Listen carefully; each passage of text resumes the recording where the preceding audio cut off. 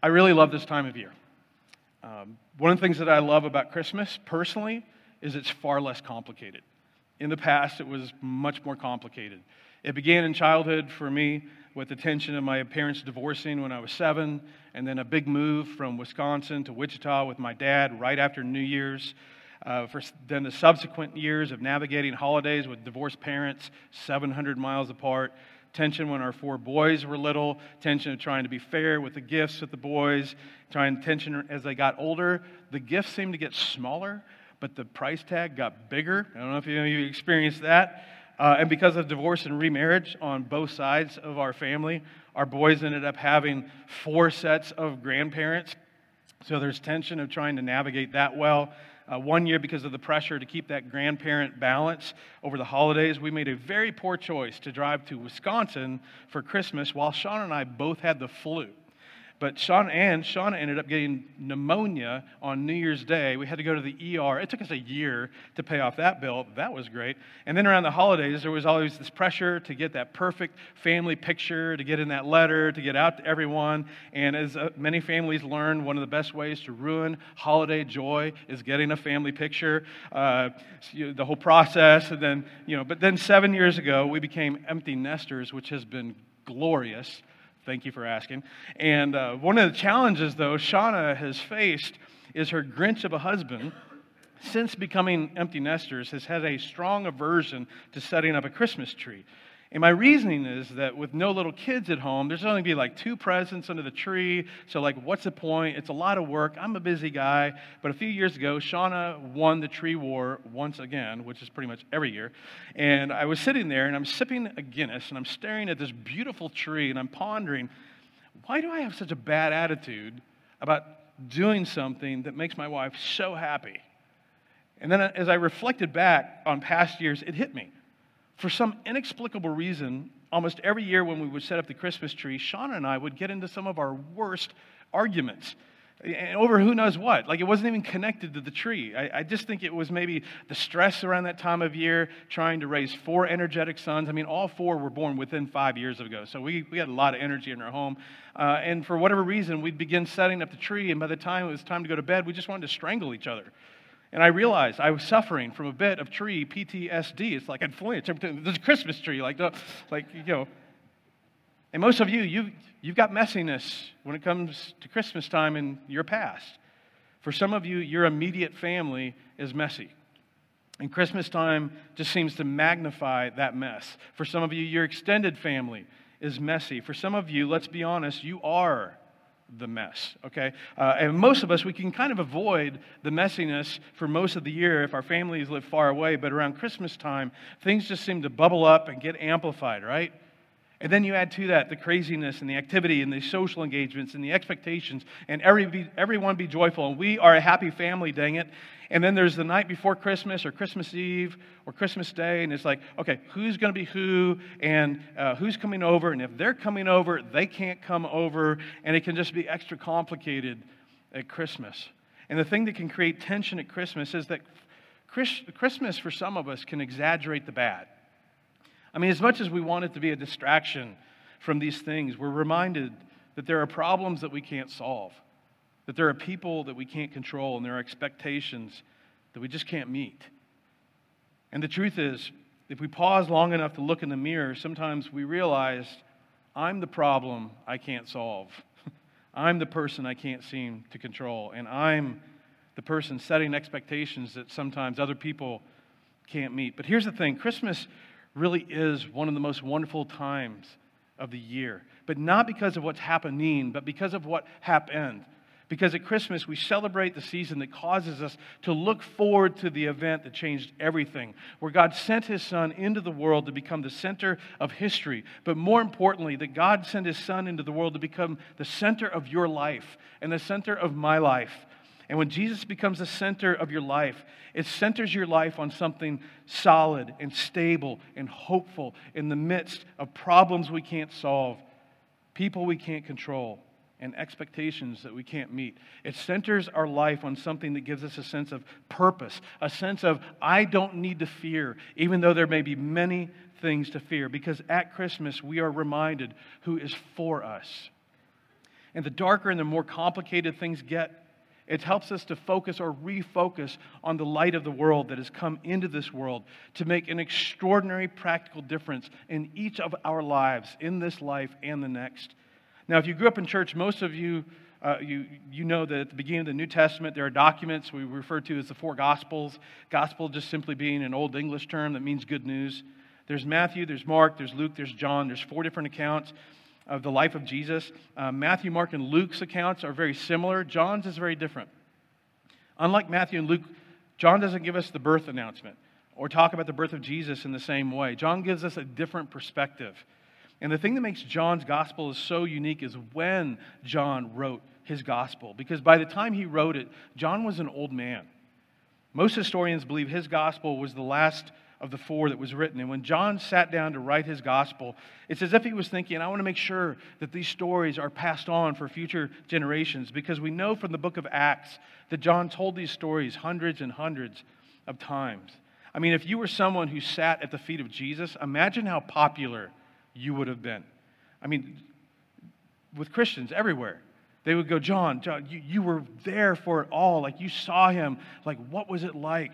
What was he like? So he's told these stories many, many, many times. And John, this is the John that reduced God to a single word: love.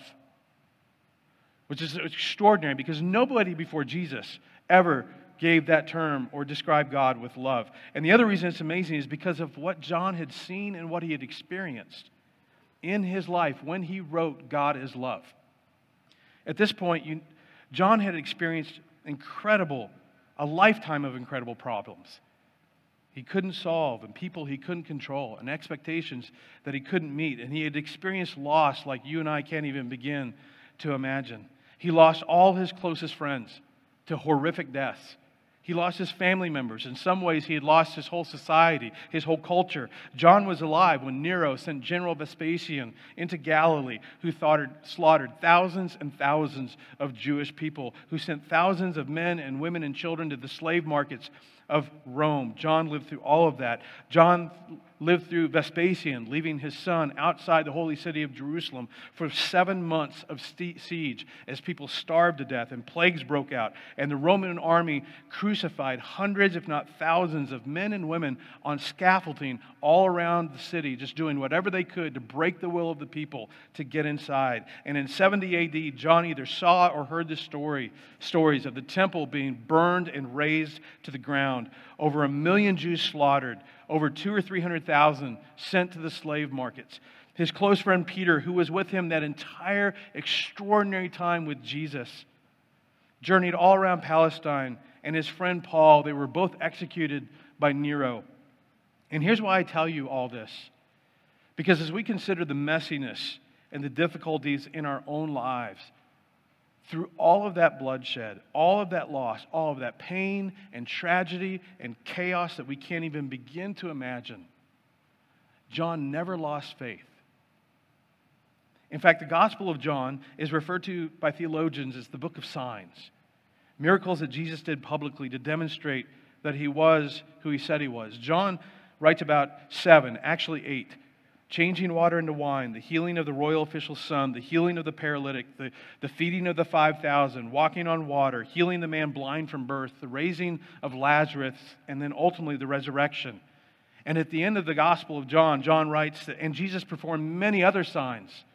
In fact, between now and Christmas would be a perfect time to read the book of John. John says Jesus performed many other signs in the presence of his disciples that are not recorded in this book.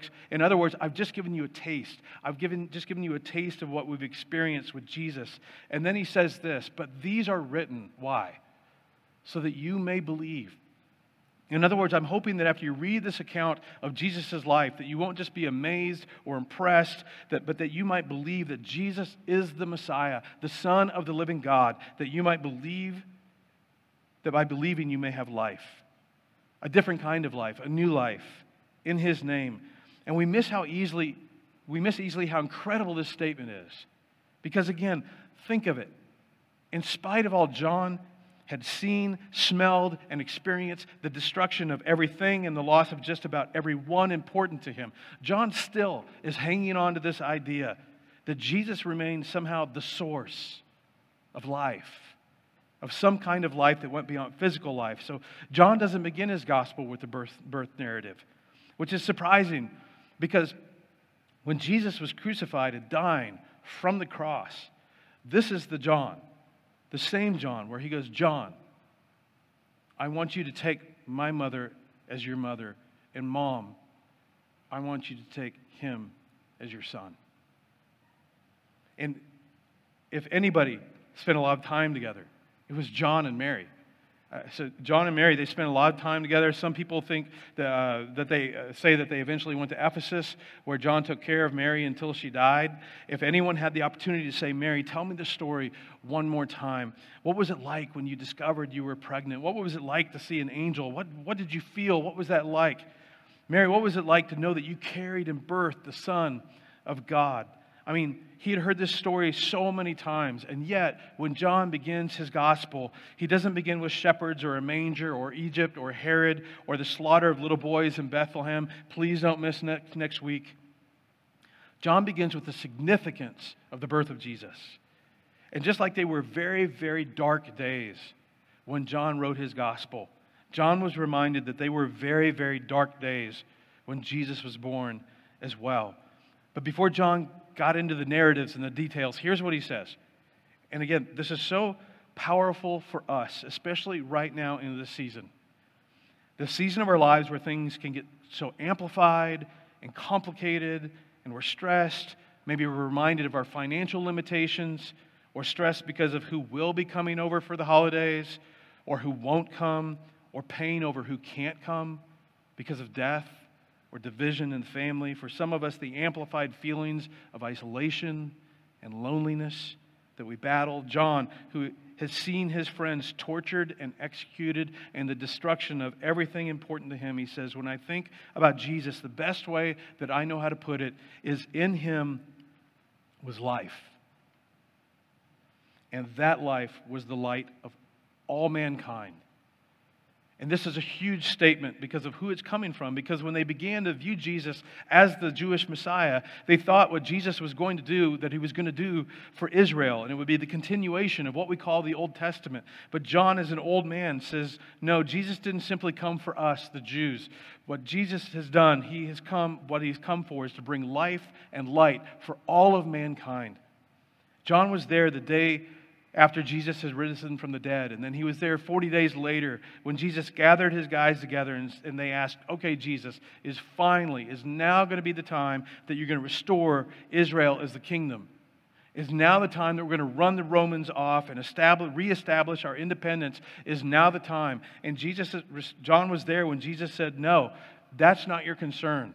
That's not why you're here. The reason that you're here is because now you are to go into every single nation and share with every single ethnic group, people group, every man, woman, and child what you've seen me do and what you've heard me say. And you're to make followers of me and disciples of all nations, that this isn't a Jewish light. This is a light for all mankind. And as John thought about the darkness around him that he had experienced, that again, we can't even begin to imagine, John says at the beginning of his gospel, the light shines right now in the darkness. He says, in spite of all the darkness, all of the death, all of the destruction, the suffering, and the fact that everything I've grown to know and love is gone. And I myself, I'm exiled from my home. In spite of all of that, this light shines right now in the darkness. And the darkness has not. And I wonder if he just paused and thought, what's the right word? This light of Christ, this light of Jesus, it's as if this darkness has worked to put it out, to snuff it out, to overwhelm it, to seize it, to imprison it. And as hard as it seems that the world and our culture has tried to blow out this light, the darkness has not overcome it. And again, this is a man who got news that his dear friend, the Apostle Paul, had been beheaded outside the city. Peter had been crucified. He was perhaps the last apostle alive.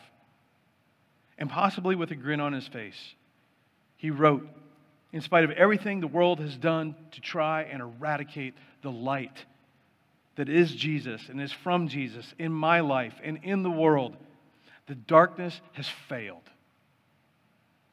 Caesar couldn't do it. Tiberius couldn't do it. Nero couldn't do it. The destruction of the temple didn't do it. The death of Jesus didn't do it. The death of James and Peter and Paul didn't do it. And writing this gospel is the John who raced to the tomb that day when he heard that the tomb was empty and that they had stolen the body. John who raced to beat Peter there. And John who peered into an empty tomb. This is the same John that had breakfast with his risen Savior on the beach, who was absolutely convinced that no matter what we face or what happens in this life, no matter how deep the heartache or extreme the fear or how deep the depression, that there is a light that shines in the darkness, and there is no amount and no type of darkness that can put it out. So at Christmas, when we're confronted maybe like no other time of the year with the fact that there are problems we simply can't solve, because you have problems that you can't solve. Maybe you are the problem someone else is trying to solve. I'm one of those. When we're confronted with the fact that there are people that we just can't control, and no matter how rational you are at times, or how many conversations you have, or what you try to help them understand or see your perspective, no matter how much you try to influence them, no matter how many conversations you have, there are just people in your life that you can't control. Just like you and I. And there are people, they just have expectations you're never going to meet. Just like we at times, if we're not careful, we can set expectations for other people to meet when the truth is they were not created to meet them. They're not capable of meeting them. And we set them up for struggle or pain. We're reminded in the midst of all that darkness that Jesus is the life and the light who overcomes darkness. Christmas time reminds us that there is always hope. There is always a reason to believe. There is a God who hears our prayer. There is a reason why we can wake up every single day and take that next step. Because what makes Christmas the most wonderful time of the year is not necessarily what's happening, but what happened when your Heavenly Father and mine sent His Son into this world for us, into the darkness that we all eventually face, because in Him, John says, was and is the light of all mankind, the light that now shines in the darkness, and the darkness has not overcome it, not then, not now, not ever. Let me pray for us. Father, I am so grateful. I'm so grateful for the text that we have. So grateful that John recorded as much as he did for us, that we might know and understand and believe that there is a God who transcends space and time and yet loves us in spite of. I thank you for sending Christ on our behalf to do what we could never do for ourselves. And so in this season of craziness, Father, I pray for everyone listening to my voice, because all of us have these things in our life that feel out of control, concerns, things and people and family members that create anxiousness and tension, things about ourselves that we just wonder, why am I still struggling with this? And I pray in this season where there's so much chaos that, God, that you would somehow get a grip on our heart and our mind and cause us to just know you are with us and you are for us, and that you love us, and that you will never leave us and never forsake us. I thank you for this season to celebrate the birth of your Son that points us to the event of the resurrection. Thank you for touching down on this earth to be with us, to dwell with us, and to become our friend. I thank you for all of this in the name of Jesus. Amen.